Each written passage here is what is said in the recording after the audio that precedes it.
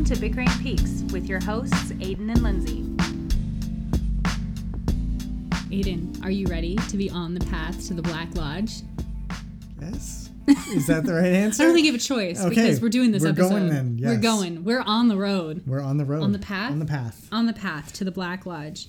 That is the name of the episode. That is the name of the episode. It is Season 2, Episode 20. We are 3 episodes from the end of the series. Yes. I'm getting a little bit sad.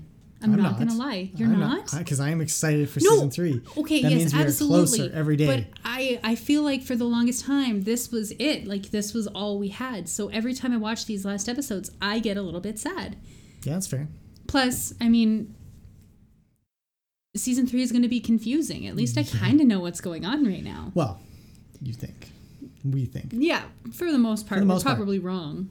Potentially, but for now it's enjoyable while we're in a blissful state of ignorance. So yes, exactly. Do you have the details for this episode? I do. Okay. So it was written by Harley Peyton and Robert Engels, directed by Stephen Gyllenhaal. It aired on April 19th, 1991. This was the last episode to be aired as part of ABC's regular lineup in its Thursday night time slot. The series was pulled from the schedule for May sweeps and was returned on June 10th for the final 2 episodes, which were aired back-to-back as kind of a finale movie, I guess. Yes. And this was announced on our Blu-ray. We had the little special announcement at the end of the episode from Lucy saying that the show would be back on June 10th, which that's almost a 2-month gap again. Yeah. So it's kind of a disappointing end for a show. Especially with this episode, which we thought was one of the better ones. Pretty good. Yeah, we thought it really hit some high points. There were some lows still, some of the dead weight, but most of it got jettisoned this episode. I feel like they've really set themselves up for the finale, which is, as we've mentioned many times, quite strong. So. Yeah. And this episode takes place on Friday night, March 24th, through to the early morning hours of Saturday, March 25th. And it was interesting to me anyway, I don't know if you noticed it, but we've stuck to this 1 day per episode kind of conceit for most of the series run, with the exception of the 3-day window where in between Leland's death and his funeral or his wake or whatever. But it feels lately like they've crammed so much into the episodes, and maybe that's part of that dead weight you were talking about, that they, like you said, they've jettisoned it now.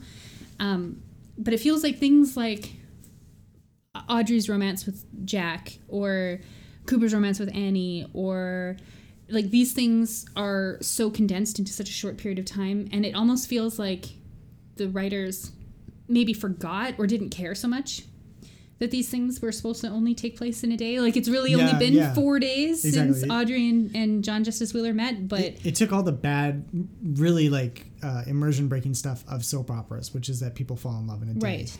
And they wear the same clothes for 16 weeks of film time, right? So, I mean, I agree. I feel like it's just been, everything's been jam-packed.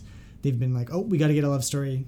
They'll fall in love in 3 days, you know? But it feels kind of absurd in a way. It does, right? yeah. Especially in this episode where it kind of comes to a head. Yeah, for a lot of things. So. But anyway, ostensibly, this is still a day at a time. Yeah. And we are now approaching the big final event, which inexplicably is a beauty pageant. Yeah. Just happening. Of all things. Yeah, of all things. People are still entering it the day before.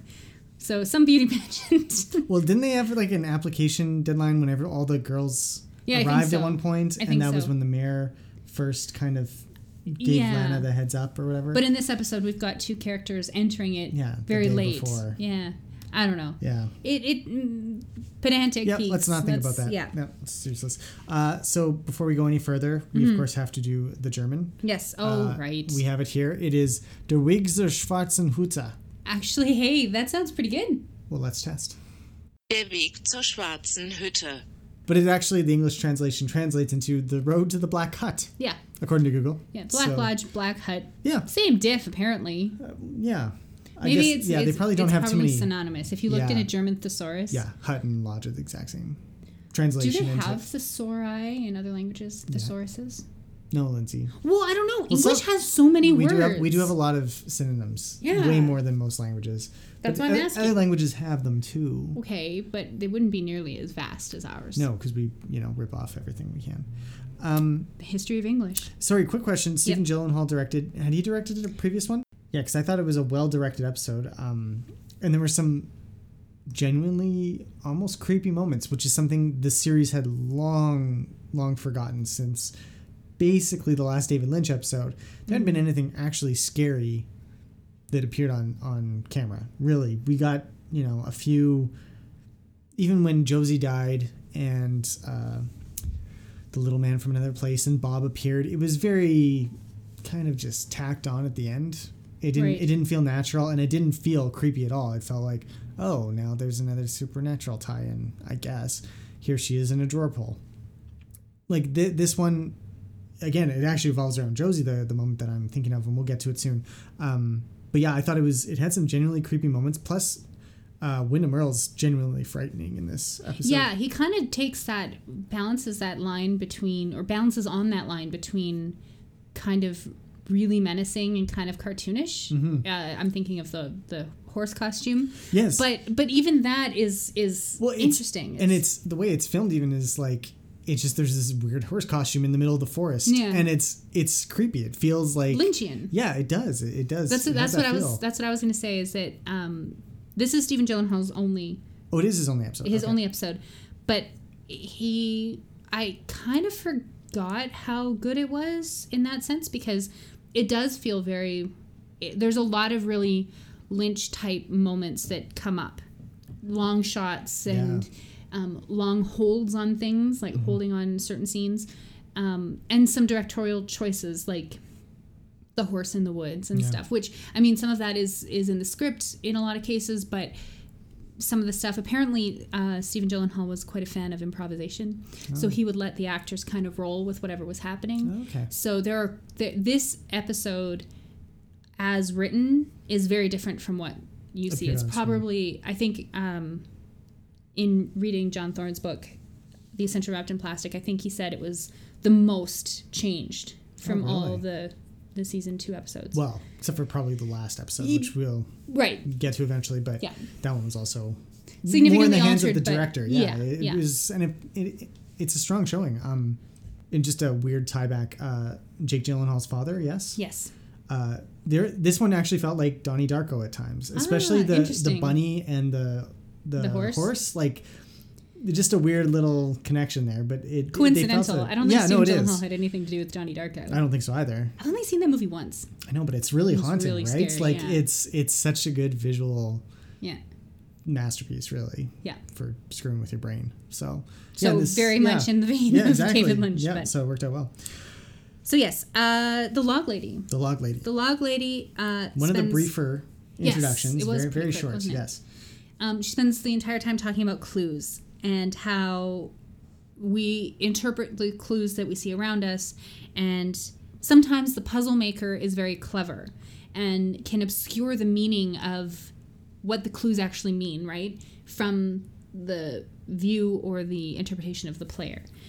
But then she said that the clues, misunderstood, represent our world. Yeah. So it's almost like to participate in the world, you have to, be wrong. You have to be wrong. You have to make that leap into like, this is what I believe. This is what I think is happening.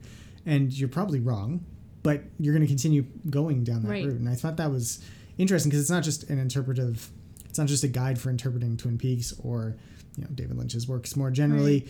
It's really kind of how we get on in life. It's a very, Zen wisdom. Yeah, but it's very like put that on a bumper sticker. Yeah, exactly. Yeah, but it's still, meaningful. Yeah, no, but you're right. I hadn't thought of it that way, but it does kind of feel like a, words of wisdom kind of thing for living life. Yeah. And it could be applied to this episode for certain because we've got a lot of assumptions being made, and the investigation is playing catch up still, and there are missteps being made. And even though we know it's going to end in not good circumstances necessarily, it still feels necessary. Yeah. And it still feels like this is what's supposed to happen. So there's an element of, for the most part, fate maybe in all of this. So yeah. Do you want to start talking about the episode? Let's do that. Let's start with that first absurd scene that opens up Yeah, this is the one thing I didn't like, but even by the end of the scene, it kind of warmed up to me. Well, it kind of reminded me of the Diane Keaton episode. A little bit, yeah. With it was too much. Everybody at Wally's bar responding, "Hey, Doug," or whatever the name was. Yeah. This absurd scene of the police officers or the sheriff's department and trying to get the pawn off the gazebo by just lifting it up. So they were rocking it back and forth in order to knock it on its side and then carry it out. Because we wondered last episode how they got it on there. I don't know how Wyndham Earl would have got it on there. In the big giant box. Right. Yeah, he built the box around it. That's what we decided. Right, but how did he get... It took like 6 guys or 7 guys to move it on. I know. Wyndham Earl's mind is like a diamond. Okay, so this is what I'm saying. Like it introduces this element of like something weird. Like it doesn't fit. But it's still super absurd because this whole scene, you get this background noise of these guys grunting and arguing and like, sawing. Hey, watch over this, Well, the song doesn't happen until they carry it over. There's like, this long droning shot basically of them talking and chatting. Oh, help me out here or whatever. And then it goes over to Cooper talking with Truman. Yes. And do we get this guy's name? I don't think so. He's just a roadie for the band. The band that what's his name? Wait, what was the guy's name? Rusty Tomasky? You got it, yes. Aiden. It only took you like 6 months to get a name right. I wrote it down. That's why. Awesome. So Rusty Tomasky was in a band, and this guy, the roadie, gives his account of how they ran into Wyndham Earl. Yeah. Basically, a tire blew out in mysterious circumstances on the road. Earl appeared out of the woods and invited them all back for a bruise. Yeah. And Rusty seems like the only guy who was dumb enough stupidly went with them. But it does provide a bit of backstory for, like I've ragged on this character nonstop. Rusty? For the one episode. He was just in the one episode, wasn't he? Oh, man, he was just terrible. But now, this provides a bit of context for everybody thought he was this stupid. Yeah. Kind of is how it feels. Right. Like, No, go ahead. No, it almost seems like that. Like he was, like this guy, the roadie, was like, he gives the impression that they were all kind of babysitting Rusty. Like he was, they all knew about. I don't know. He didn't like his parents. He was living with his uncle. They give him some background info, and it's like, maybe Rusty wasn't the brightest. Yeah. And clearly he went off with a stranger into the woods. Yeah, but in the last episode, you didn't know that, right? No. So this but we still provided thought he the was context. kind of Yeah, exactly. But during this scene is when we hear all that commotion in the background. Well, and the song comes in, if I remember correctly, as Andy starts crying because he hears about Rusty's terrible story, his tragic story, and he starts crying, and this other guy, the roadie, starts crying, and that's when the song to finally cut open this pawn piece happens, and that was kind of funny to me. I just burst out laughing. Yeah, it was a little bit. Like I said, it's just very absurd, right? Yeah. But I didn't like the initial thing because I'm like, they just cut the pawn apart. Why would they rock it off? But then they do it eventually into comedic effect. Yeah. So I was satisfied. Yeah. So, and then we get Cooper's ominous warning, which we've learned from previous episodes that Wyndham Earl is playing off the board now. Which seems increasingly redundant because we know he's... Like the chess has, and we get a great shot in the scene where Wyndham Earl just clears off his chessboard completely. So it's pretty obvious. Yeah, this episode really feels like, to me, Lynch and Frost both kind of came back a little bit, especially Frost, and they're like, "Oh, this is what you guys did while we were gone.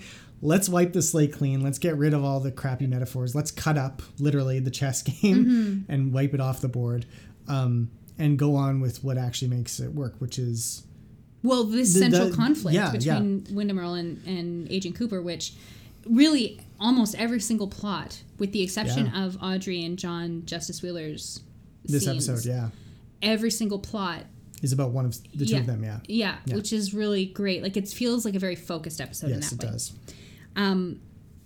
But we still get these nice little moments. Like the next scene, we go to the sheriff's station, and Truman bangs on the desk, says morning, or says hi to Lucy, and then Cooper does the same thing, and and then you get Lucy and Andy having a little chat about how she wants to enter the Miss Twin Peaks pageant. So here's the first character getting a late entry into the world of small town pageantry. Yeah, I guess.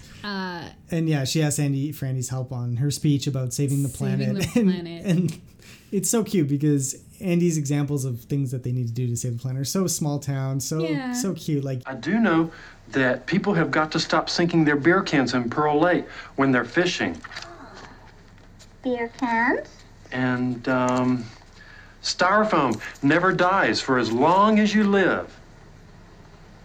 It doesn't? But you're right. It does feel very like small town. Like this is what maybe, the high school printed up posters and Andy saw it and absorbed it. Yeah, and he's like, just not a worldly guy. No, right? exactly. But it's a small Lucy focus. Either. Exactly. She's very like, I didn't know that. Yeah, right? she's so engaged. It's like, so they're very perfect for each other. Exactly. And that's why when she talks about how the next day, tomorrow is D-Day or Dad Day, as she calls it, where she's going to choose who the father of her child is going to be.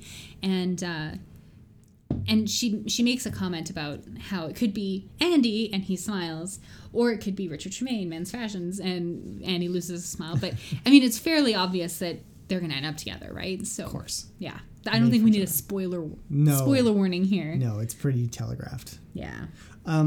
So we go to the Great Northern. Yeah. And John Justice Wheeler. Yes. Is asking after Audrey at the desk. Yes. Once again. Asks if there's any messages from her. Yeah. He's disappointed and huffs off. Yeah. And then we go into Ben's office. Yes. Where Doc Hayward is checking him out. Yeah. Is it like for insurance purposes or something? Yeah, he said something about his like, insurance they're meeting. drowning him in paperwork or something like that. And so I'm not sure what that was about. Maybe just like a yearly medical checkup or something. Yeah, probably. Yeah. But it's just a convenience to have Doc Hayward there when this whole subplot with Eileen and Donna and everybody is starting to build up. So and I did like this scene though because it felt like they're finally these characters have been kind of dancing around each other, but this is a chance for them to connect, and you get to like the heart of it because here Ben is talking about how he wants to do the right thing, and Doc Hayward, to his credit, is like, I understand that you're trying to do the right thing. And he's like, I believe you, or something. I believe you, yeah. In spite of everything, he's saying, I believe you.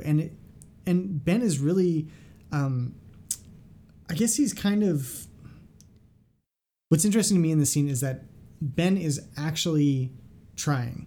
And you got the sense that he is actually conflicted because on one hand, he wants to do good and he thinks brutal honesty is the way to be good. Right. On the other hand, Doc Hayward is presenting a very clear case for why interrupting Donna's life at this point and ruining her idea of who her father is not going to be helpful to Donna in any way. So Ben is kind of torn between these two visions of what's good, and he's trying to thread the needle between both. And I thought that was actually interesting to see, him going down this path of now having to juggle these two different interpretations of what the good action in this case would be when he's been evil through his whole character arc. I think one of those good things is pretty self-serving, right? Like to tell the truth in this case serves only Ben, right? Well, so it's not no, because doesn't Donna have the right to know who her father really is? But I think there's a way to do it, and I feel like the way that he's doing it is not. Exactly. So I mean, he's still a little scuzzy about it. Yeah. And he's trying. Exactly. And that's just the interesting development. Especially because I haven't really been convinced that it's a true show of goodness on his part. Yeah. Were you still doubtful after this scene too? I still am, yeah. But okay. I'm more, it's not a 50-50 proposition. Anymore. Okay. Yeah. So anyways, John Justice Wheeler does enter. And he interrupts the doc. The doc kind of gives him some parting advice. And then he's they have a little moment of pleasantry, John and Doc Hayward. Yes, they do. So yes. it's just another, so Wheeler's been a part of this town, or at least he knows people in the town. Yeah. Which... Well, he was probably delivered by Doc Hayward, just like every other. Well, yeah. So he's a Twin Peaks resident. Yeah. Who made it out into the world. But We've talked about this before that the outside world to Twin Peaks doesn't really exist, right? Like it feels like a very insular town. Exactly. And then his disappearance in this episode, because right away he says, him and Ben sit down. Ben's trying to get his advice again, and John Justice Wheeler says, "My friend's dead, and I have to go take his place." Yeah, he's been murdered. He's been murdered. Not just dead. Yeah, he's been murdered. He's been murdered. Like, and then the scene just cuts away. Basically, there. It's like, and you're like, what? He's just gonna leave this? But they don't. They do come back fairly shortly. Yeah, a bit, but it's. But it is quite a mini cliffhanger. You're like, whoa, what? Where is that from? Yeah. And how much more information on that are we gonna get? We don't get much. Yeah. But it's one of those mysteries that's kind of setting up for potential season 3. Yeah, really. I think so. And that's another place where this episode kind of shines a bit. It again, John Thorne brings it up in his book that it seems like the writers were really just like, you know what? Let's just throw everything to the wind. Like just whatever lands will land, and we'll pick up the pieces later on, which is a very season 1 Twin Peaks thing to do. It's a very David Lynch Yeah. directed, written episode to do, right? Because he would insert all these things and then pick them up later if he wanted to. Yeah. So maybe this is one of those things that they were going to pick up. Maybe they'd pick up the Exactly. thread later on. Maybe they wouldn't. Who knows? Maybe that murder was tied all back to Twin Peaks somehow. Who 'Cause maybe knows? the evil of Twin Peaks followed John Justice Wheeler to Brazil. Outside of Twin Peaks. Yeah. Maybe that's what happens. Exactly. So it Yeah. could have been interesting, but maybe Anyway. it still will. Who knows? Who knows? The very next scene is in... it's weird because you don't really know where you are Yeah. until you get a little bit closer. There's like a fan in Yeah. a window, and then you're like, oh, it's an attic. Oh, it's the Hayward's Yeah, attic. I didn't know where it was until I saw Dawn. I'm like, oh, she's in the like. It still wasn't clear to me, but yeah, and she is looking through her Well, it's like a box of memories. Yeah. Like childhood photos probably Yeah. and stuff. But she finds her birth certificate. Finds a birth certificate with the father field empty. Yes. Ominous much? Well, but Eileen's name is also, it's Eileen Hayward on the thing. It's not her mother's maiden name or anything. So Oh. I don't know if that's maybe just a bad detail, or maybe it's a forged document. I think you could make cases for a lot of different possibilities here, but Well, it's just interesting that she found it. exactly. She also finds pictures of Yes. her parents and And Ben Ben. Horn, very friendly looking. Yes, and great Photoshop, 1991 Photoshop. Well, it's because not Photoshop. I think that was I actually. think they just made them take photos. But yeah, that's the thing. Ben has this terrible mustache. Yeah. And like the 70s. they tried to porn push the stash. 70s stuff. Yeah. It was, so Kind of awesome. It was kind of great. But yeah, I mean, and those pictures kind of imply that even if the Doc and Eileen were married at that Yes. point, Ben was still an integral part of their life. So maybe she was Eileen Hayward still, but she didn't know who. Maybe she didn't know who the father is. Maybe that's what the blank line is supposed to imply, because she was with both of them, perhaps around that time. It was the swinging 70s. Who knows? Who knows? Even in Twin Peaks. Yep. So the next scene brings us back to the Great Northern, and we get Audrey rushing in. Was she in Seattle? Is that where she was? Yes, she was in Seattle for So she's protest stuff. Yeah.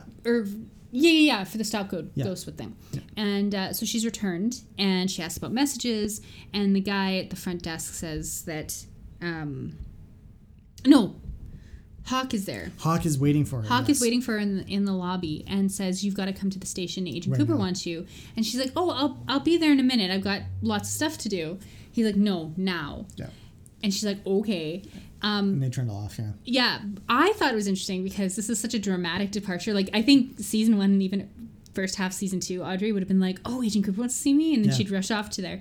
But this is like, so it's a departure from Audrey's infatuation with Agent Cooper, but it's also a convenient wrench in the plan, or in the relationship of Audrey and John, who are just just a always series of missing each missed other, opportunities in this episode, where they like walk past each other, like he's coming out of the elevator and she's left out the door, and so it plays on two fronts. Mm-hmm.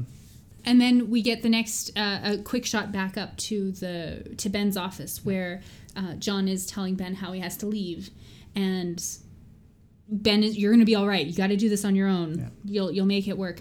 But I have to wonder, why did they bring him in to begin with, if they were going to have him leave in 4 days anyway?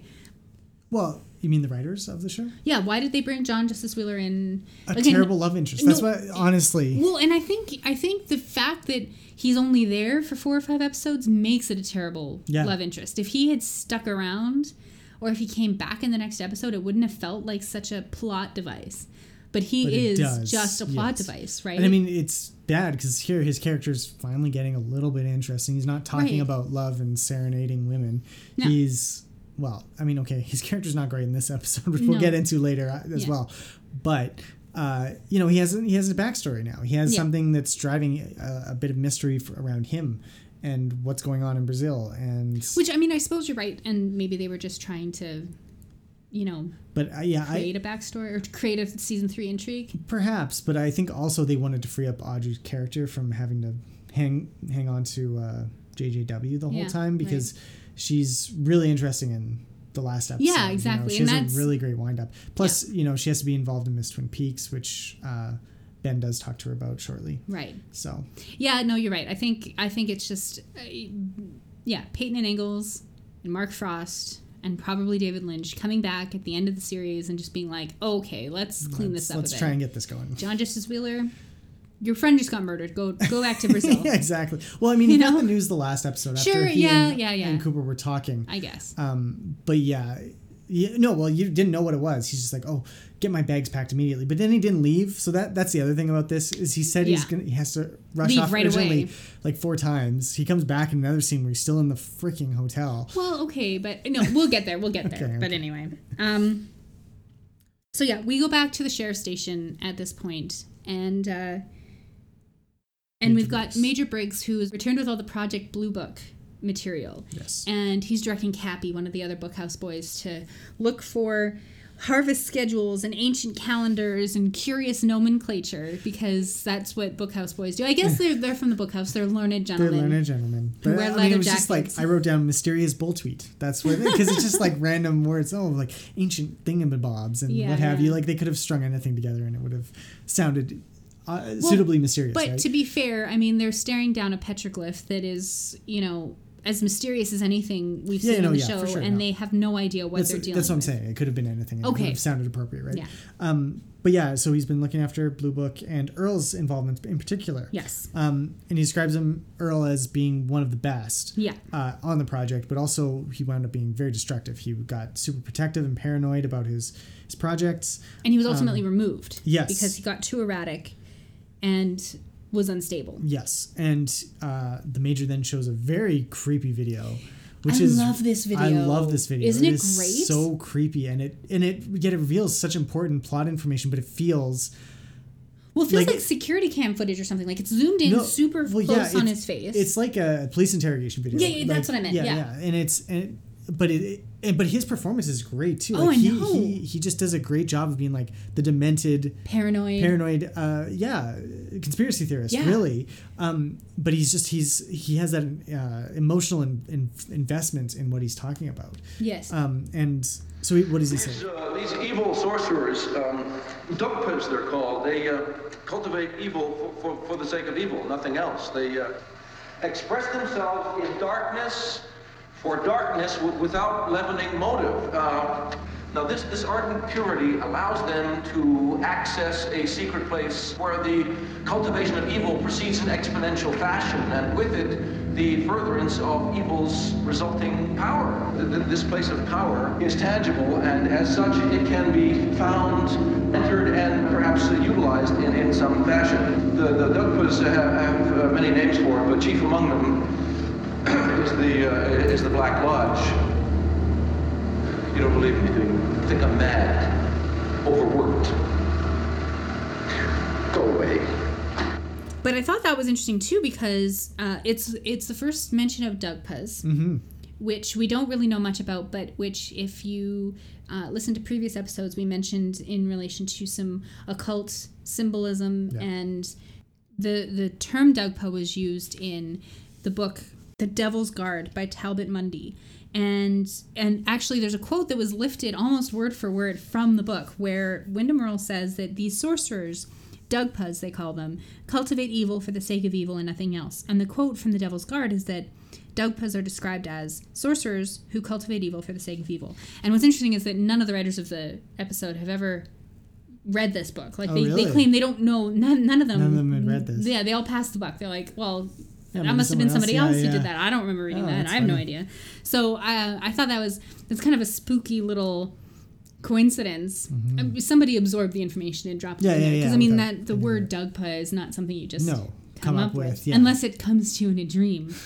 But I just thought it was interesting that here we get some deeper level of the mythology. So it's and it connects to the outside world, because Dugpas are considered an Eastern.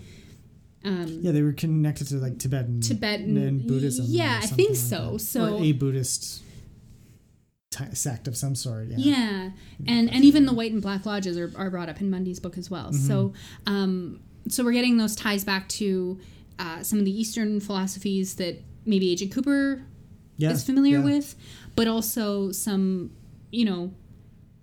David Lynch's religious practices, like he's involved with transcendental meditation, theosophy, and some of these more esoteric type things, which really broaden the base of where you can pick from for mythologies. Yes, exactly. It's not just like very specific local Pacific Northwest or Native American mythology that you can deal with. Now we're dealing with stuff on a global scale, basically. Yeah, and I've had some really interesting conversations with people on our Twitter.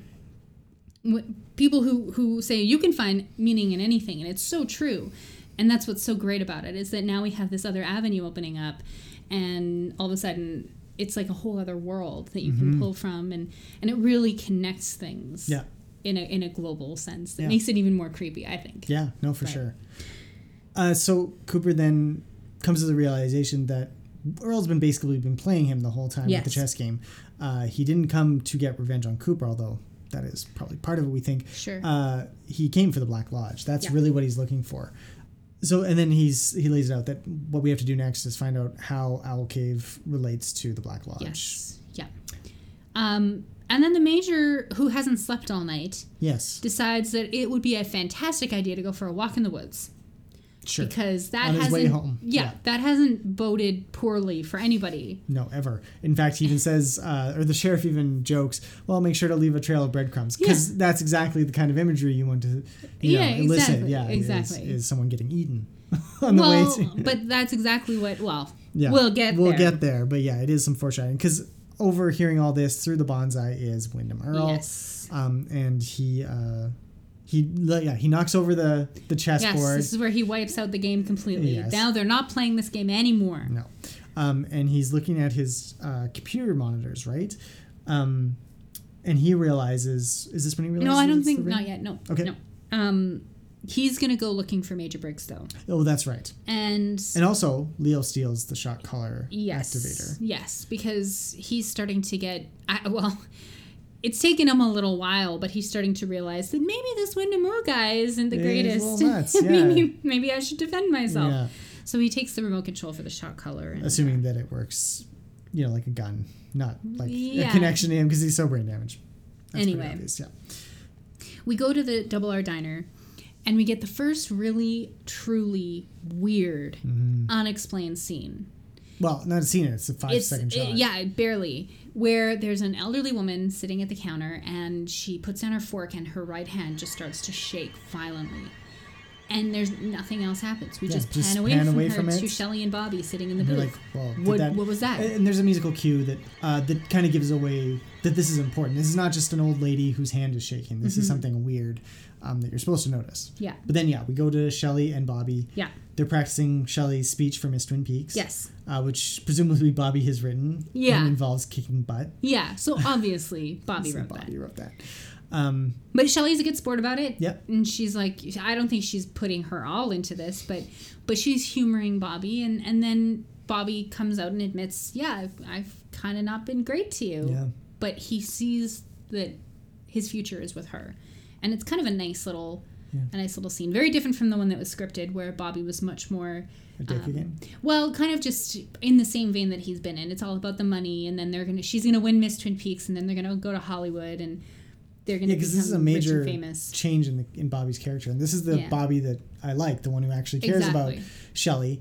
It's reminiscent a little bit of the speech that his father gave him in the Double R as well, saying, I had a dream about our future together and your future, and it was a powerful one. And so here Bobby's kind of reciprocating that, saying, my own future, I see it, is with you. That's kind of my dream. Yeah, and that's interesting because it's Bobby's gone on a bit of a roller coaster arc this season, with starting off in the first episode of season 2 with the speech from his father, and winding up here 3 episodes from the end, and in the middle having completely gone 1980s businessman, right?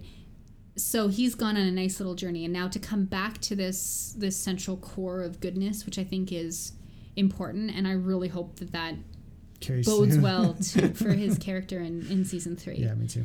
Because I like this Bobby. Yeah, and Shelley likes this Bobby. Exactly. And they seem happy. They're just a cute couple when they're happy like this. So, yeah. But I do think that if this had been picked up for a 3rd season in 1991, I think Leo would have come back And that would have thrown a wrench into things. Because would Leo have been, would he be trying to get Shelley back? Would that have worked? What kind of a love triangle is that going to play? Yeah. It would have been complicated. But, how it's going to work in season 3, we'll find out very shortly. Yeah. But then Shelley gets a call from Cooper to come to the station. An urgent call from off camera. Yeah. And we cut away to the roadhouse. Yeah. And we had a bit of a ridiculous scene between the mayor and Lana, where, remember, Lana Milford has basically, well, she's got the poor mayor around her finger. Yeah. She won't marry him. Doesn't look like she's given him anything at all until she wins Miss Twin Peaks. So he is bent over backwards to rig this contest that she'll win. And so he tells her that Dick Tremaine is the other judge besides Norma. Yeah. And so that makes her a shoo-in because, Dick's... Dick? Yeah, exactly, yeah. But she's like, yeah, that's not good enough. I want to make sure I win. Mm-hmm. So he really pervily tells her, like, oh, we'll just arrange a private meeting between you and Dick, and you can turn on your charm. I'll whore you out so that you can win. And Lana seems really okay with this. Well, I mean, that's all she is, so badly. Right? Like, I'm very glad this scene is very short. Mm-hmm. Again, this feels like, okay, we got to do something with Lana as another entrant into the Miss Twin Peaks. Let's do a quick scene with her and the mayor, and it's funny because the mayor's hilarious with his and he's getting he's crying at the end because he's like, I'm the mayor. I shouldn't have to do this to get nookie. It's kind of sad. Poor Dwayne. Exactly, but I mean, so they managed to pull something out of it, whereas all the previous scenes between them and everything involving Lana has just been really cringeworthy more than anything else. Now they're at least just playing up to the stupidity that it had. It adds a weird level to Lana's character too, that she's so insistent. Like, why does she want to win so badly? Where did she come from that she would all of a sudden be this invested in a small town beauty pageant? Like it just strikes me as, or she maybe, I mean, here's the other thing, this is reading way too much into Lana's character, but if she really does believe that she's like an evil that kills every man she's married, maybe she doesn't want to marry the mayor because she might kill him. Maybe this is her like way of a defense mechanism from keeping that. But then she wants to win, so when she wins, she'll have to marry him. Okay, no, she wins, and then she's like, "Oh no, I found a better looking dude down the hall," and then she goes with him, and then she doesn't marry him. I think you are reading into it a bit too much. I agree. But there are things that are dropped, little nuggets that are dropped in the Secret History of Twin Peaks that kind of lend some. Could be looked at with a bit more detail, but we won't. It's not in this episode. At least. Yeah, that's in our special episode all about Lana Milford. That's not real. Don't get upset, anybody. Don't worry. So the next scene we get at the sheriff's station with Agent Cooper finally talking to Shelley, Audrey, and Donna. Doing what we said he should be doing for the last 4 episodes. Exactly. So they received the poem forever ago. What feels like forever ago. Mm-hmm. He's finally got them all in the same room. They're putting the pieces of the poem together. And he's actually doing some investigating instead of following basic investigating. He asks them if they've seen anybody weird, and they're like, yeah, each of us have. Oh, what do you know? And it's odd because Donna says, yeah, there's a weird guy who came to my house, but Cooper already knew that, right? Because Doc Hayward had said it 2 episodes ago or something like that. So so it's a reminder for the audience that happened. Probably. Maybe she's telling it so that Audrey and Shelley will be on the same page. But yes, finally, a good 48 hours probably or more since the danger presented itself to these 3, Cooper finally sets up rules. Like, you've got to check in with the sheriff 9 a.m. and again at 9 p.m. Your parents have to know where you are at all times. If you go out, make sure you're with somebody. Yeah, so, I mean, really basic stuff. This is stuff that should have been done. He didn't need to do this with all 3 of them. At the same time. I understand that Audrey was gone for an episode, but yeah, it really does stretch credulity. Again, it's just, I think, another instance of possibly this is all related to just, rushed writing or poor writing or the fact that there were multiple writers, but it doesn't really instill a lot of confidence in Agent Cooper as an investigator or a lawman. No, not at all. Or Truman or anybody. Like, Hawk rounded them all up in 10 minutes, so why did this not happen before? Yeah, exactly. In any case. But they do get confirmation that it's Leo's handwriting because Shelley figures it out. Yeah. So, and speaking of Leo, we go back to the cabin in the woods. Yeah. And Earl is describing to Leo what the Dugpas are. Yeah. And then and then Leo spots Shelley. Yes, the card on the wall. Queen of what is she? I don't remember. Spades, maybe? I don't remember either. But yeah, and then Earl explains to Leo, like, if she wins Miss Twin Peaks, she dies. She's the queen. Yeah. She will die. Yeah. And Leo suddenly has like a change of heart almost or something. Well, he's been kind of leaning that way for a few episodes, but now he takes action. He's like, no, I don't want Shelley to be hurt. Yeah. So he takes the shock collar out of his bathrobe pocket and points it at Wyndham and fires it. Yeah, only to, of course, shock himself. And 3 times. Well, yeah, no, it's nonstop. Like, he does it, and then he's like, what happened? How did this happen? And then he does it again. And I kind of laughed at the second one because I'm like, yeah, okay, he's so dumb like at this point. But by the third time, you're just like... and he's on the ground rolling in agony, and he's still doing it. Like, he's holding the button down. And you're like, oh, poor... I mean, but it's played pretty well because Wyndham goes from, like, fear at first, which is obviously a put-on because he knows, to laughing at Leo. Yeah. Like, and then he puts him in chains at the very end. Yes, exactly. Yeah. And then they set out to go find Major Briggs. Yeah. So it just, I think, underscores how completely Wyndham Earl has manipulated Leo and how impossible a situation it is for Leo the lion, who is of limited mental capacity at the moment, how hard it is for him to get out of this situation. Mm-hmm. No, it's true. I don't feel bad for Leo, though, really. You still don't? Nope, he had it coming. Anybody who beats his wife with a sock, a piece of soap in a sock, to, like, 50s rock music, I have zero sympathy for the guy. Well, so if it was 60s, you'd be all right. Well, yeah, obviously, but...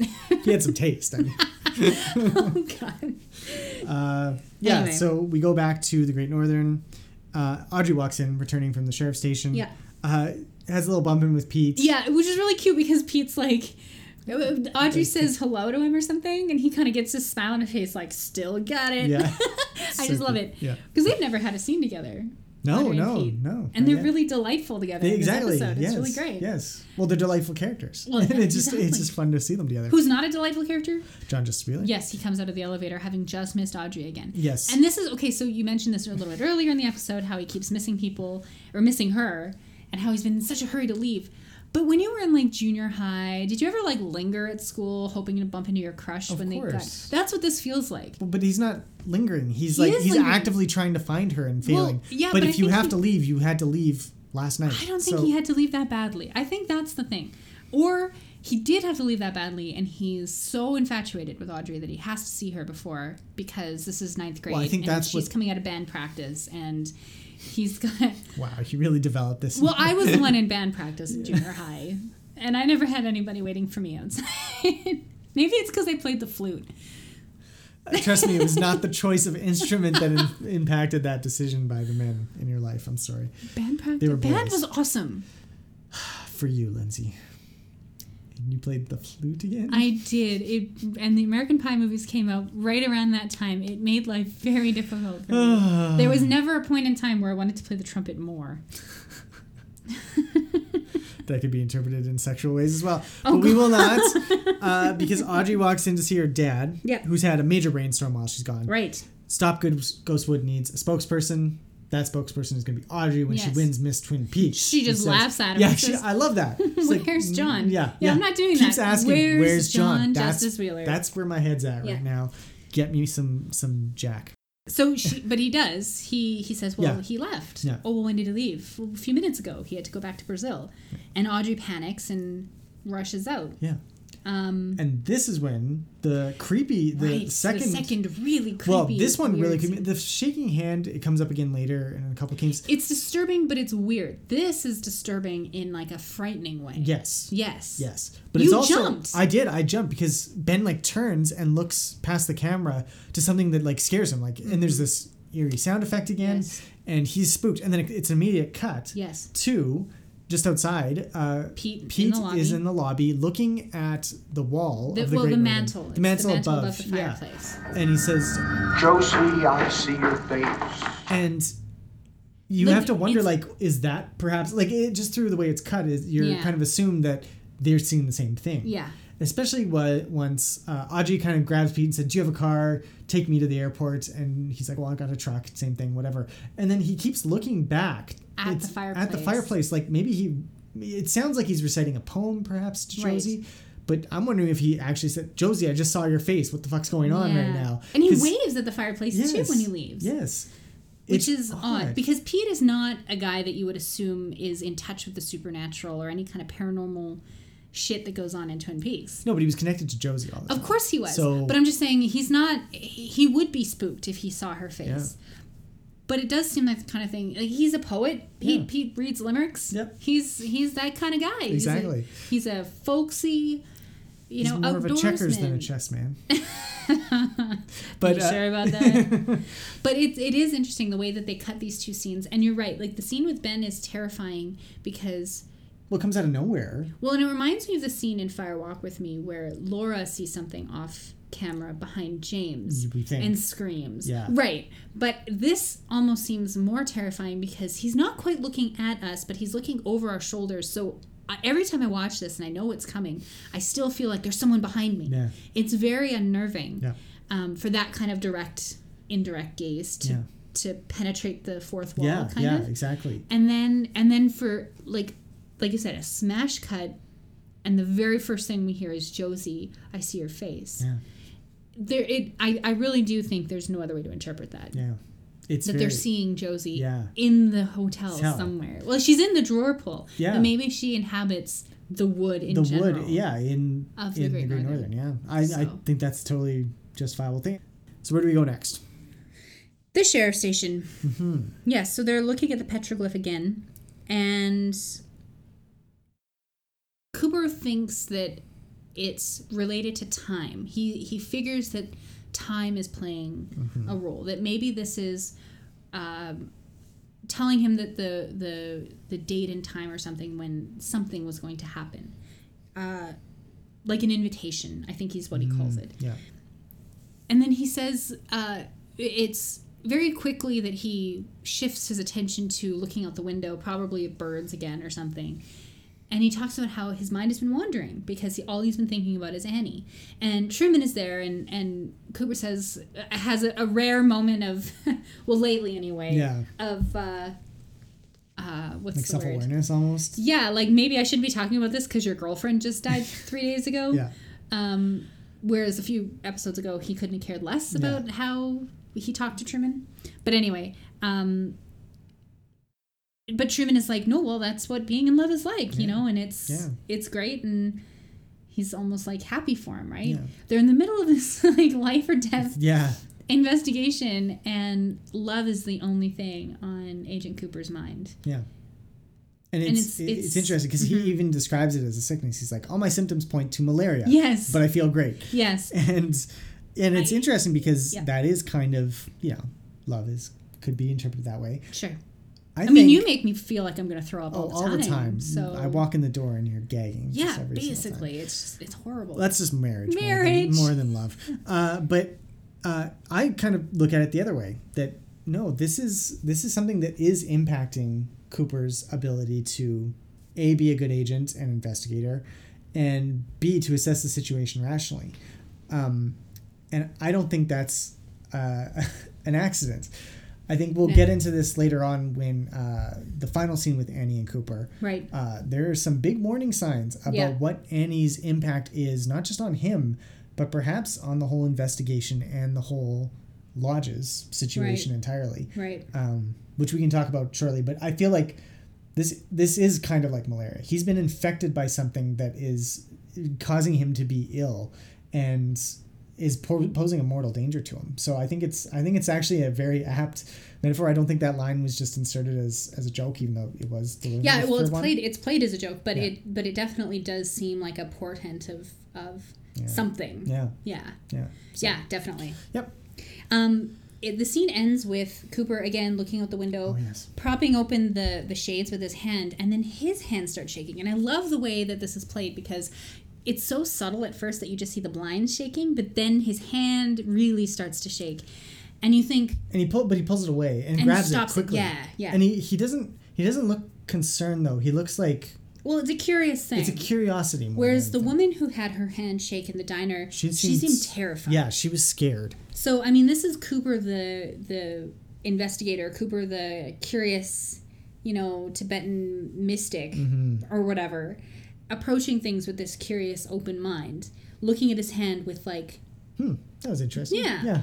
But it is interesting. Yes. And people have theorized that, okay, maybe the shaking hands are just like there's way too much coffee consumption going on in the town, so everybody's got the jitters. It's fair enough. But well, no, it's because the next one doesn't hold on to that. No, and that music cue is that kind of that string. It's kind of synthy string though. It's definitely been modulated in some way. I kind of wish David Lynch directed this episode. As good as the directing is in this episode, I think Lynch would have used a slightly different sound cue probably, and it would have been interesting to see what that would have looked like, because this one feels kind of like almost a little too on the nose, like, oh my god, here's something weird that's happening. Well, yeah, it's like that dissonant kind of screech. It's like the ugly violin sound that when the kid is first learning how to play the violin, that's all they can play. But it's been like looped and I don't remember it that way.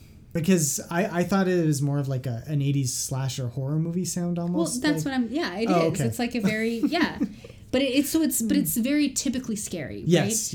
Whereas Lynch it's unsettling, but in a typical way. Yes. I think Lynch would have done... Yeah, he plays with it a little bit more. It's not to that extreme of unsettling. It's mildly upsetting, and that in turn, because it's so underplayed, becomes more upsetting. You know, Lynch has that very unique way of dealing with that with sound. So still good though. Oh yeah, no, it's really interesting.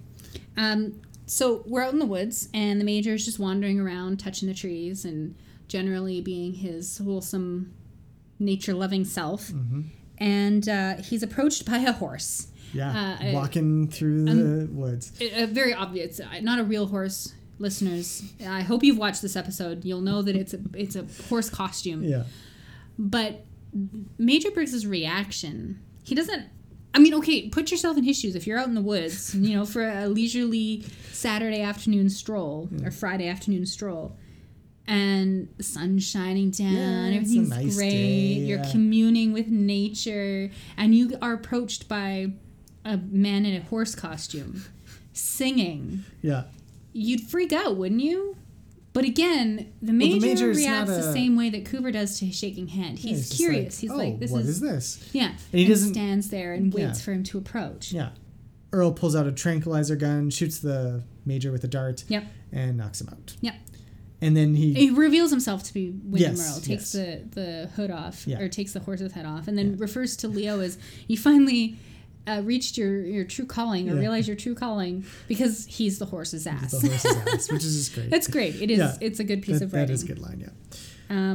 Yeah. And so the Major collapses, and that's it. Yeah. And then we go to the Double R. Yeah. Yes. And this is one of my favorite scenes. I really love this scene. Yes. This is a great shot. It's Cooper and Annie, and Cooper comes in, orders some food or coffee or whatever. And Annie's cleaning up a mess at the counter, and he starts to convince her that she should enter the contest. Yeah, he says that there's a whole world for her to go and see and stuff, And then they start talking about philosophy, and they mention St. Augustine, and they mention Heisenberg. Yeah. It's flirting, but it's flirting on like a different kind of flirting. It's very scholarly flirting almost. Yeah, it's which is weird, but it fits. Like it does match. Like you figure Annie read a lot of books at the convent, right? Sure. And Cooper, of course, is a very learned gentleman as well. Absolutely. So this makes sense, actually. And this is a much better. This made me feel more attraction between them than any of the goofy. You're so silly because you were in a convent, and I'm silly because I'm Agent Cooper stuff, which was the crux of their relationship so far. Even though they do come out and say straight up, like, we're too similar, and the conversation is still extremely stilted. It's almost like they're not talking to each other, they're talking at each other, because the lines don't follow. I mean, Cooper's follow what Annie's saying, but Annie just recites things back at him. Yeah, and they don't really match the conversation. There's no conversational tone to it. It's almost like she's reciting from a cue card that says, this is what normal people say, which maybe is what, kind of fits with Annie's character, but it also feels, it underlines that whole she's from another time and place thing. She doesn't feel like she fits. And this is masterfully added to by the camera work and the sound design, because the camera basically just starts very slowly pulling back. Like it's a very slow pan. And the music that's playing is this jaunty country song that we've always associated with the Double R and Big Ed. Yeah. But as we pull further back, there's that drone underneath. It's like... And it becomes louder and louder. Yes, and the music dies away. Yes, and it just adds this incredibly ominous and eerie feeling to tense. This conversation. Yeah. It feels like it's dissonance, first of all. Yeah. Then there's also the sound effects get distorted as well. So it's not just the music's being distorted as their conversation continues, but other sounds are like this. The door swinging from the kitchen is all warped, and so it gives this whole sense of just like this is almost not real. It feels like almost like the start of a dream sequence, the way it's like they're slipping into this dream sequence as they talk to each other, which is interesting because of where they wind up later on. So it's just a bit of foreshadowing, it feels like.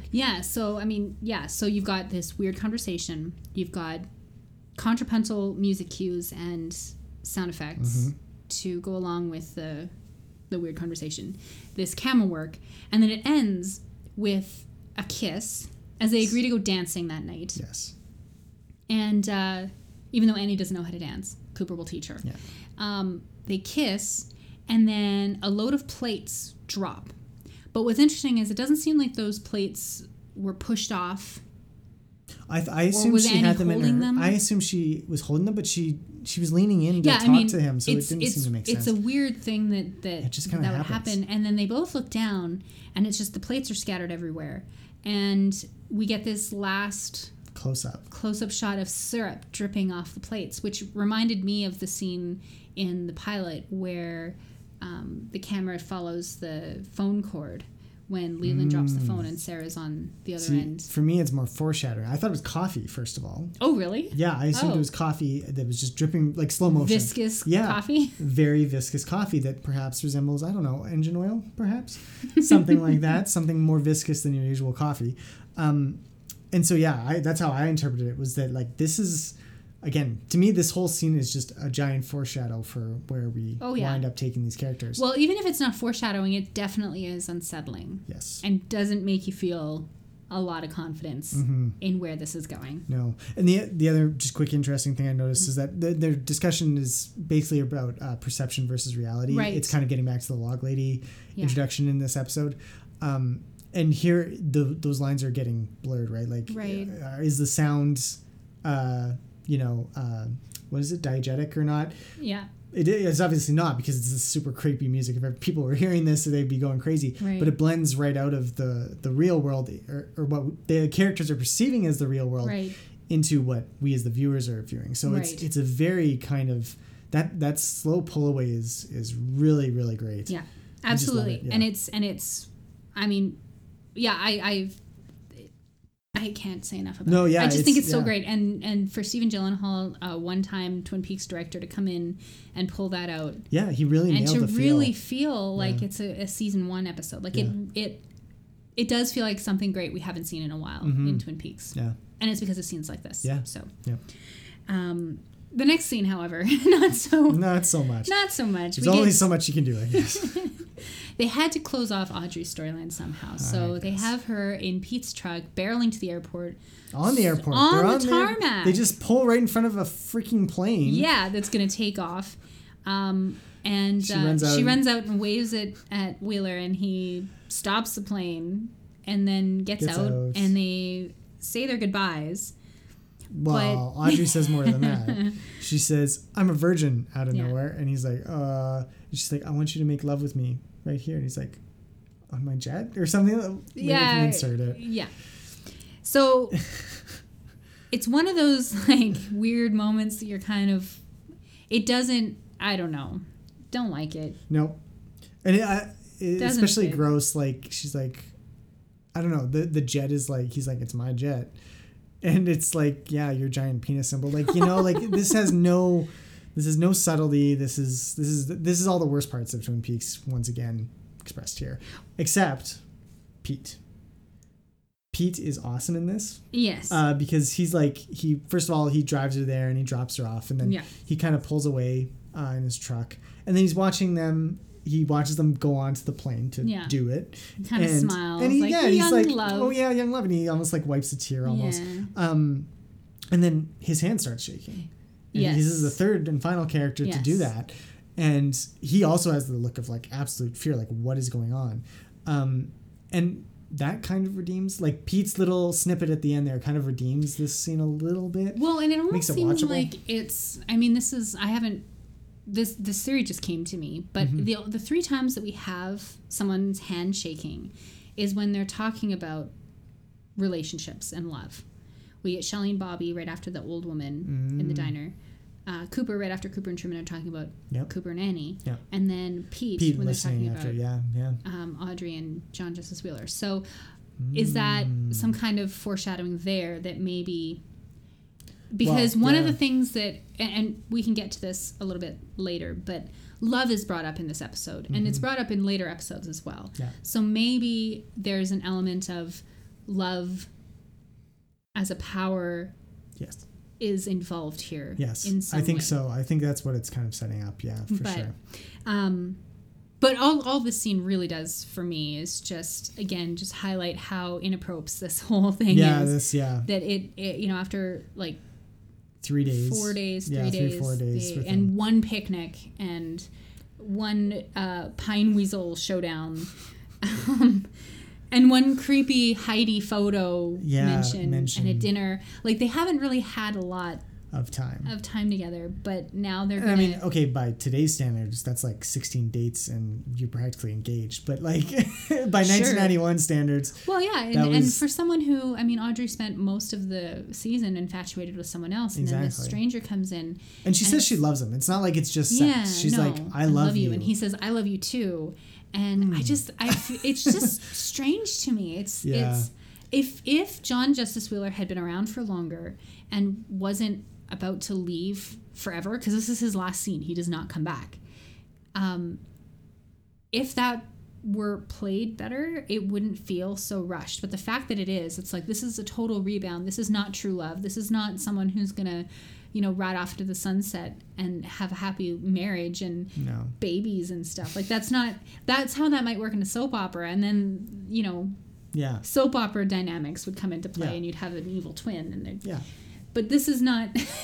Maybe that's who died. The real John Justice Wheeler. And this is the evil twin the whole time. It's just strange and bad. Yeah. That's all. We don't enjoy it. So we go back to the cabin and Wyndham Earle is doing target practice with Major Briggs, trying to get information out of him. And of course, Major Briggs, Major, it's classified. Yes. Briggs.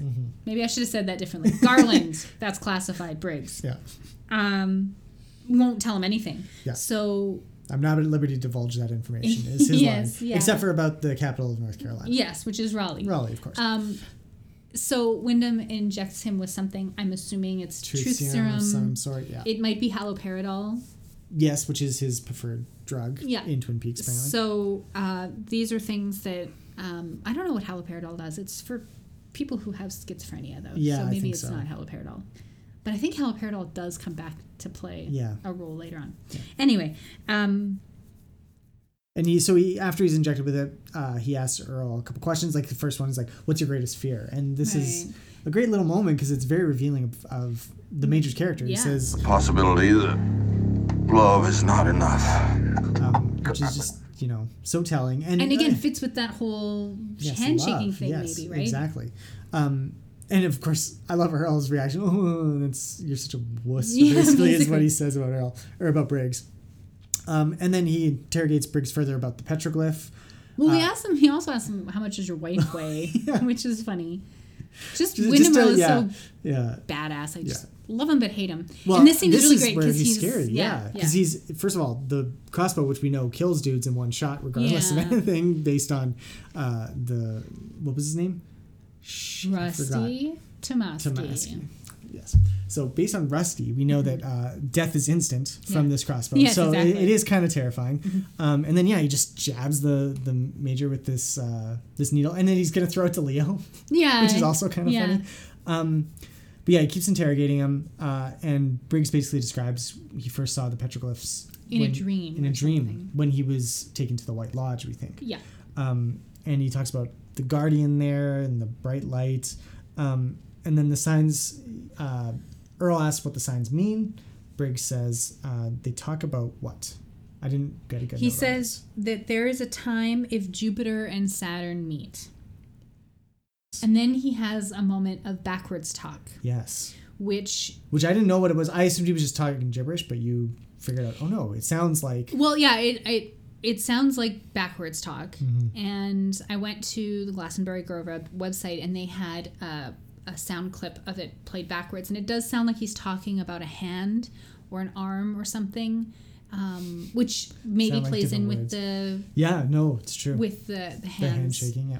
Or the arm. Yeah, which right. is a firewalk. So, just so backwards talk coming back, and then just the content of that, if you were able to decipher it, maybe has some different.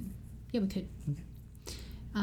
So you've got the backwards talk coming back, and then you've got this the message of whatever it is. Yeah. Is it something that Major Briggs heard while he was there, or is he channeling something that's happening right now in the lodges? Well, that's where, if it's haloperidol, perhaps that's been connected to transitioning between the two worlds, right? So could be. And then the Major falls asleep. Yes. So the very next scene is at the Blue Pine Lodge. Mm-hmm. And I kind of forgot that this plot was happening. Yeah, me too. Catherine and Andrew are fighting over the puzzle box, which has a bunch of moon phases and zodiac signs on it. Yeah. And they're trying to figure out, how do we open it? What do we do? This is the first time that Catherine is showing Andrew the box and explaining how she got it. Yeah. And Andrew decides to try a bunch of different birthdays. He tries his birthday, Eckhart's birthday, and the day that the box arrived. And that opens the box. Yeah. Well, opens it up to another one. Yes. Is it the combination of those 3, or was dates, it just the last one? The last one. It doesn't, and I mean, it's such a bad prop design too, because it's not like he's not pressing any buttons or anything. It just those don't represent birthdays anyway. No, they're just random places. I don't know what those. There's no dates there. No. There's 6 things, so how can that be? Or more than 6. 12, I guess. 12 phases. I didn't even think there were 12. There might have only been 10. It didn't make much sense. I didn't pay that much attention in any to case. It, so yeah, it's very strange. But anyway, a little drawer opens up, and he gets another box, which is made of metal. No. We get another box, and then Andrew smashes it. He's just like, no, fuck this. We're not doing another stupid riddle or anything. Yeah. Smashes it, and that's what reveals. Yes. It's just like a metal cube. Basically. Well, it's a rectangular prism. Yes, thank you, Lindsay. But yeah, it's just like it looks like a solid chunk of machined metal. Yeah, and Catherine's like, ooh, interesting. Yeah, like, what? I mean, it kind of is, because you're like, is there another box to this? Like, is this the final form? I'd give up at that point. Yeah, I'd be like, well, screw this. I'm done. I'm done. No. I'll use it as a doorstop. I would say I'll get a laser and just shoot through it and find out what's inside. Sure, yeah, that could work too. But anyways, yeah. So we then go to the Roadhouse again, where Miss Twin Peaks has been set up. Yeah. And there's some kind of festivities going on. Yeah, because the mayor shows up at one point and says it's the final night of the Miss Twin Peaks festivities. Festivities. Yeah. I don't know. And then, but Annie is there, waiting in a blue dress. A very bright, vibrant, dark blue dress. Bright and dark.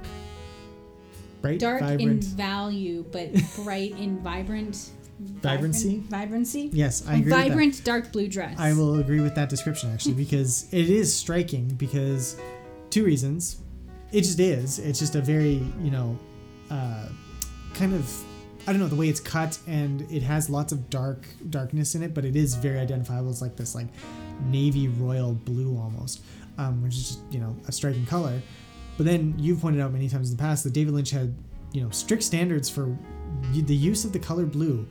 It was not to be used except for in certain cases. So what makes this special? Yes. What is it about Annie, especially here and now, that makes this so important? Right. And I think we get our answer fairly soon. Right. So what happens? They start dancing, basically, right? Yeah. Well, she tells Cooper she doesn't want to dance and she won't go out onto the dance floor, and he kind of coaxes her out there, and then. Yeah, you said it's a very 90s well, kind of I don't thing. know. It's true. It's like the guy's just going to stand there and be like, I know you're coming to me because because you're a woman and you'll do what I say. Kind of. That's what it felt like. Yeah, but in a kind of flirtatious, like, this is how, I'm early you, new age men would challenge the heroine to get out of her shell a little bit, like force her to come out. So she does, and they start dancing, and it's awkward, and but he has a great description. He says dancing is just learning to step, for two people to learn how to step as one would step. And I thought that was actually that's a cute little.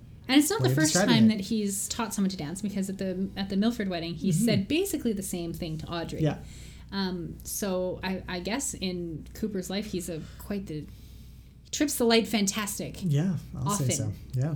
Now I have visions of Agent Cooper at like ballroom dancing classes. Now he takes jazz, tap dance. Fred Astaire. Yeah. But yeah. So anyway, the mayor comes on. They start having a bit of a conversation about their relationship and how they feel about each other, and they keep getting interrupted because the mayor comes on and tries to give a bit of a speech, and the microphone again doesn't work for him. And it's really funny. At one point it just starts falling, and he tries to follow it down as like, it's a great comedic moment. Yeah. The mayor's still hilarious. Yeah, and then she gives a speech, and you thought this was interesting. I was less concerned about what she was saying than the way she was saying it, because she's giving this speech, and it's a poignant thing. She's talking about how he makes her feel and how she feels safe with him, but she's not looking at him. No, she's looking at the stage. She's looking at the stage, and it's almost like she's looking at where the mayor is standing. And of course, just before this, they've had a bit of a chat about how she thinks the mayor's kind of endearing and cute, and Cooper's getting kind of annoyed that they keep getting interrupted. So maybe she's just, like, her attention got focused there. Yeah. I don't know. But it seemed unnatural to me that she would have this kind of touching, deeply emotional conversation, one-sided conversation, talking to someone without looking at them. Well, and it's interesting because it kind of, like, zooms in on her. Yeah. So it's kind of the opposite of the scene that we both like. But I didn't mind that. I didn't find that disturbing. Nope. Only because it seems like a kind of a trope of, like, you get fixated on something, and you just, that wherever you're looking, that's where your thought comes from, and you don't want to break off and actually look at the person. But absolutely, it is noticeable, and she's kind of at an awkward angle even when she's looking. Like, it is very, like, it's not like this was purposeful. This wasn't just a quirk. No, it's not. I don't think. Oh my God, Heather Graham. Thank you with names. I don't think Heather Graham came up with this. I think this was the director saying, I want you to look here while you're delivering the speech, and I'm going to do this with the camera. So yeah, it's there for a reason. What's interesting to me is obviously what comes next. First, what comes next is Cooper doesn't say anything to this whole speech. He kind of pulls a Sheriff Truman, and he's just like, damn, you're pretty, and he just leans in for a kiss, which again I felt was very un-Cooper. I feel like Cooper is someone, Audrey was throwing herself at him naked in bed, and he just wanted to talk. Annie is pouring her heart out, and he doesn't want to have anything to say to her. He just wants to kiss her and treat her like a sex object, basically. Total inversion. And that, I think that is partially why we get what happens next. Right. So what happens next? The giant appears on stage. Scene goes blank. Yeah. Except for the light on Cooper. Giant appears on stage. He doesn't say anything. No. Which is interesting in the context of what you just said, where Cooper doesn't say anything. Yes. Because the giant wordlessly waves his arms and mouths the word no. Yeah. So what is he warning Cooper away from? In my mind, Annie. Yeah. There was the line right before.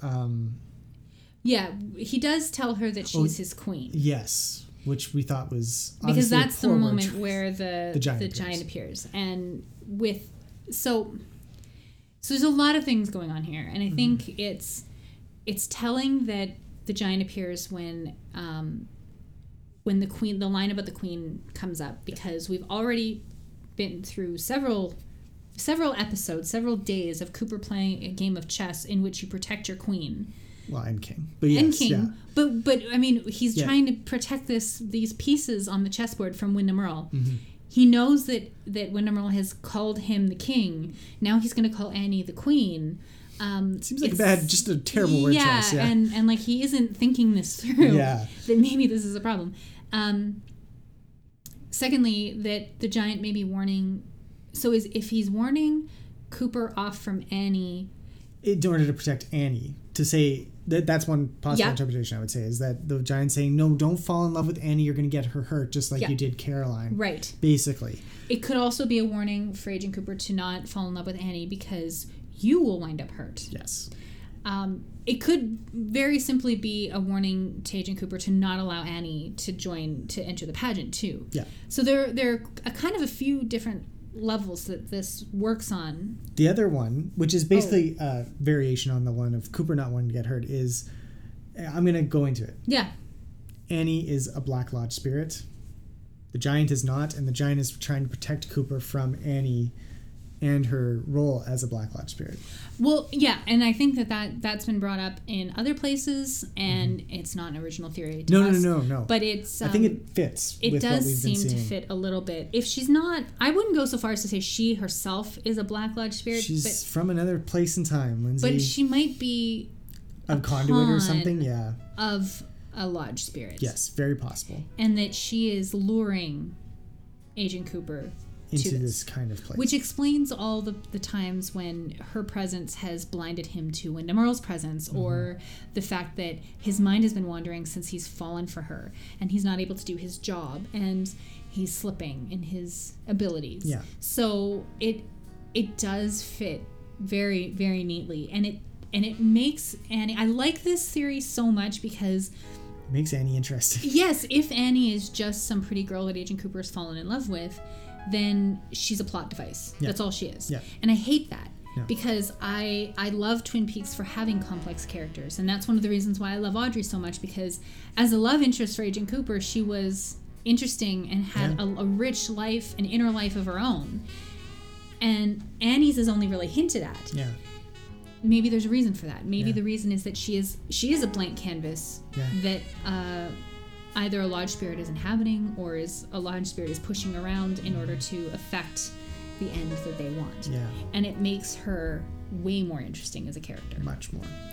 So it's me trying to be charitable to Annie because I don't like her very much at all. But I think it adds an extra element to what happens, where Cooper's character winds up going. Sure.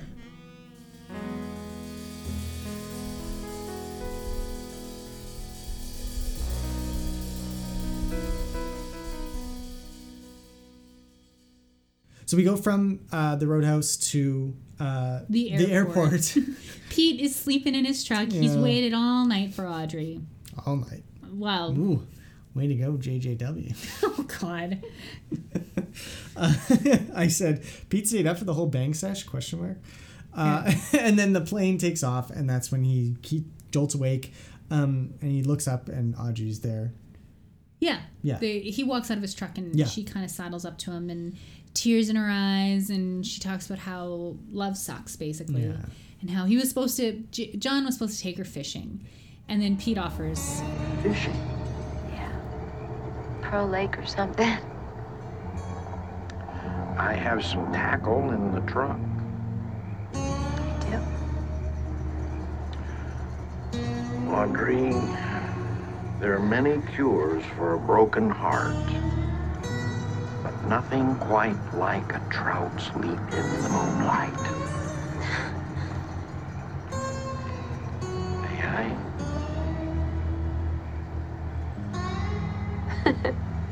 You may. Which I think is really just so sweet. So sweet. Pete, Grandpa Pete. Pete, yeah. And this is the kind of guy that Audrey needed in her life more. Yeah, someone to be a father figure to her, exactly, really. Yeah. So Pete's going to step up and very late in the game, but... He's there. Yeah. That's great.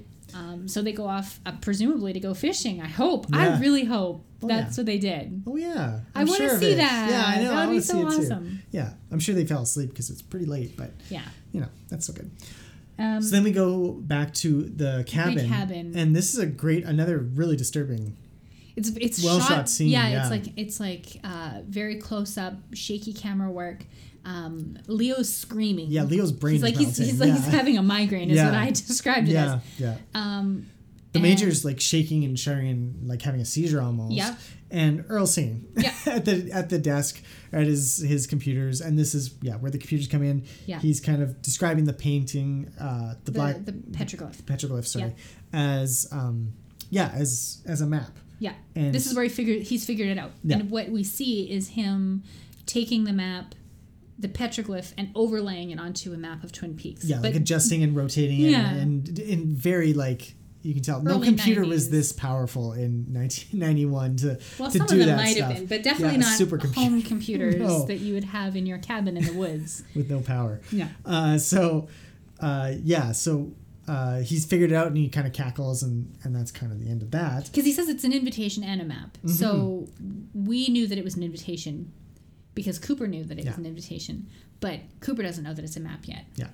And this is when we cut to a bunch of very interesting shots. Yes. Of empty spaces. That's how you describe them. Yeah. So where there's the we get first the giant disappears on the stage, and we get the mayor stepping up again and saying something wrong. This isn't right. There's something wrong here. And as he's saying that, his voice kind of echoes over all of these scenes of empty spaces. Yeah. And we get a shot of the empty school hallway. We get the roadhouse sign. Yeah. We get an empty intersection. There's just an empty hallway at the Great Northern. Just scene after scene, shot after shot of empty spaces. And I think that's kind of fascinating. We finally end up in the woods. And we see a circle of trees and a circle of rocks in the middle of them, yes, right? And as we kind of come up, a light shines on the trees, and we see a right arm, which has been shaking all day.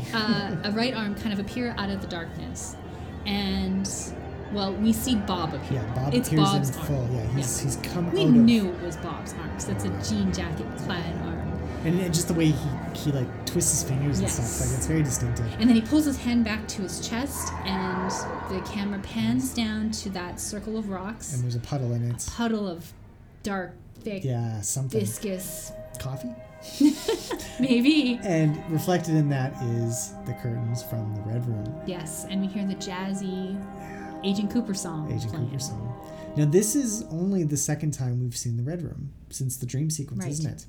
So literally, this has not been seen since. This has not been seen since episode 3. Yeah.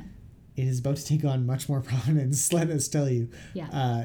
And this is a very haunting way to pull back, because we've just seen potentially, maybe this is the lodge, we don't know, but we've seen something appear from another place. Yeah.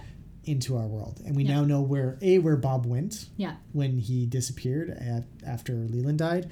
And we've now seen him come back. Yeah. And that is terrifying. Well, we saw him come back with Josie, but this is a much more dramatic re-entry for Bob into this world. Yes. In an episode that is so focused. I mean, we did have quite a few... we were wrong at the beginning when we said that every single plot was heading towards... No, there were a couple other scenes. But I mean... most of what we saw was very tight and very focused on one thing, and that was this confrontation between Wyndham Earle and Agent Cooper as they're looking for this place. And then we see it at the end of the episode. So again, we get a lot of these... We've talked about this in the past, where Wyndham Earle's been one step ahead of Agent Cooper, but now we are one step ahead of Agent Wyndham Earle. Yeah, Wyndham Earle. So, and it gives potentially a name to what Bob is. Perhaps he's a Dugpa who just, cultivated evil to the point that he's able to appear between worlds and take over people.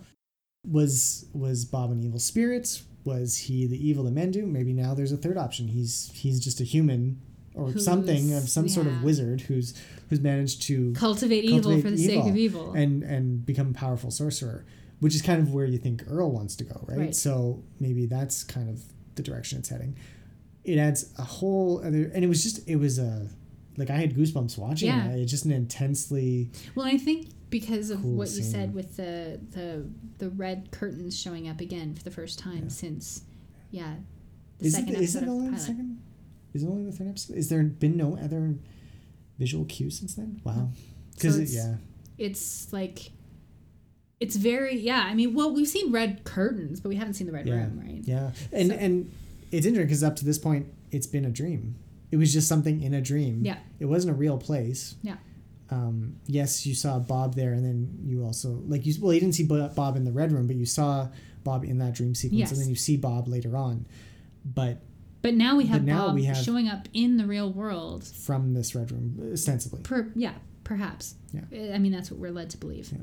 And so the first time that the red room makes an actual appearance in our world, or in the world of the show.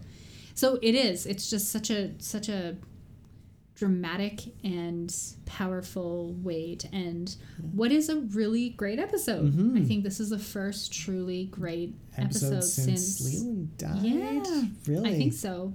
None of the other ones have come close to this. So this is what we were talking about. All those episodes where we were like, season 2 gets better. It's just us. This is the first one. Yeah. Unfortunately, there's only 2 left, and actually, I don't remember liking the second to last episode because it was very focused on Miss Twin Peaks. Sure, and then the final episode is where things get weirdly crazy. So awesome. Yeah. So our next week's episode is going to feature. We're going to be releasing both of the episodes at the same time because that's how they were released. So we're going to do them in 2 parts. Mm-hmm. Episode 29 and then episode 30, or episode 28 and 29, depending on how you count it. Yep. Or 27 and 28 of season 2, or whatever it is. 21 and 22 season 2. Yeah. Or we'll call them by their titles, damn it, in German. In German. But that's how we're going to plan on releasing them. And so you can enjoy them as they were originally aired, and then finish off the series. Yes, and then we'll have Fire Walk With Me, and then we will have season 3. Season. Yes. So we are hopeful that you'll stick with us, and that we've got more goodies coming up ahead. Oh, yes. We had to fix this. This is a terrible ending. That was a great ending. It's really bad. If you're enjoying the show and want to join the conversation, you can like us on Facebook at facebook.com/bickeringpeaks, all one word. You can also follow us on Twitter, that's @bickeringpeaks. Or you can head over to iTunes and leave us a review or a comment. We'd love to hear from you.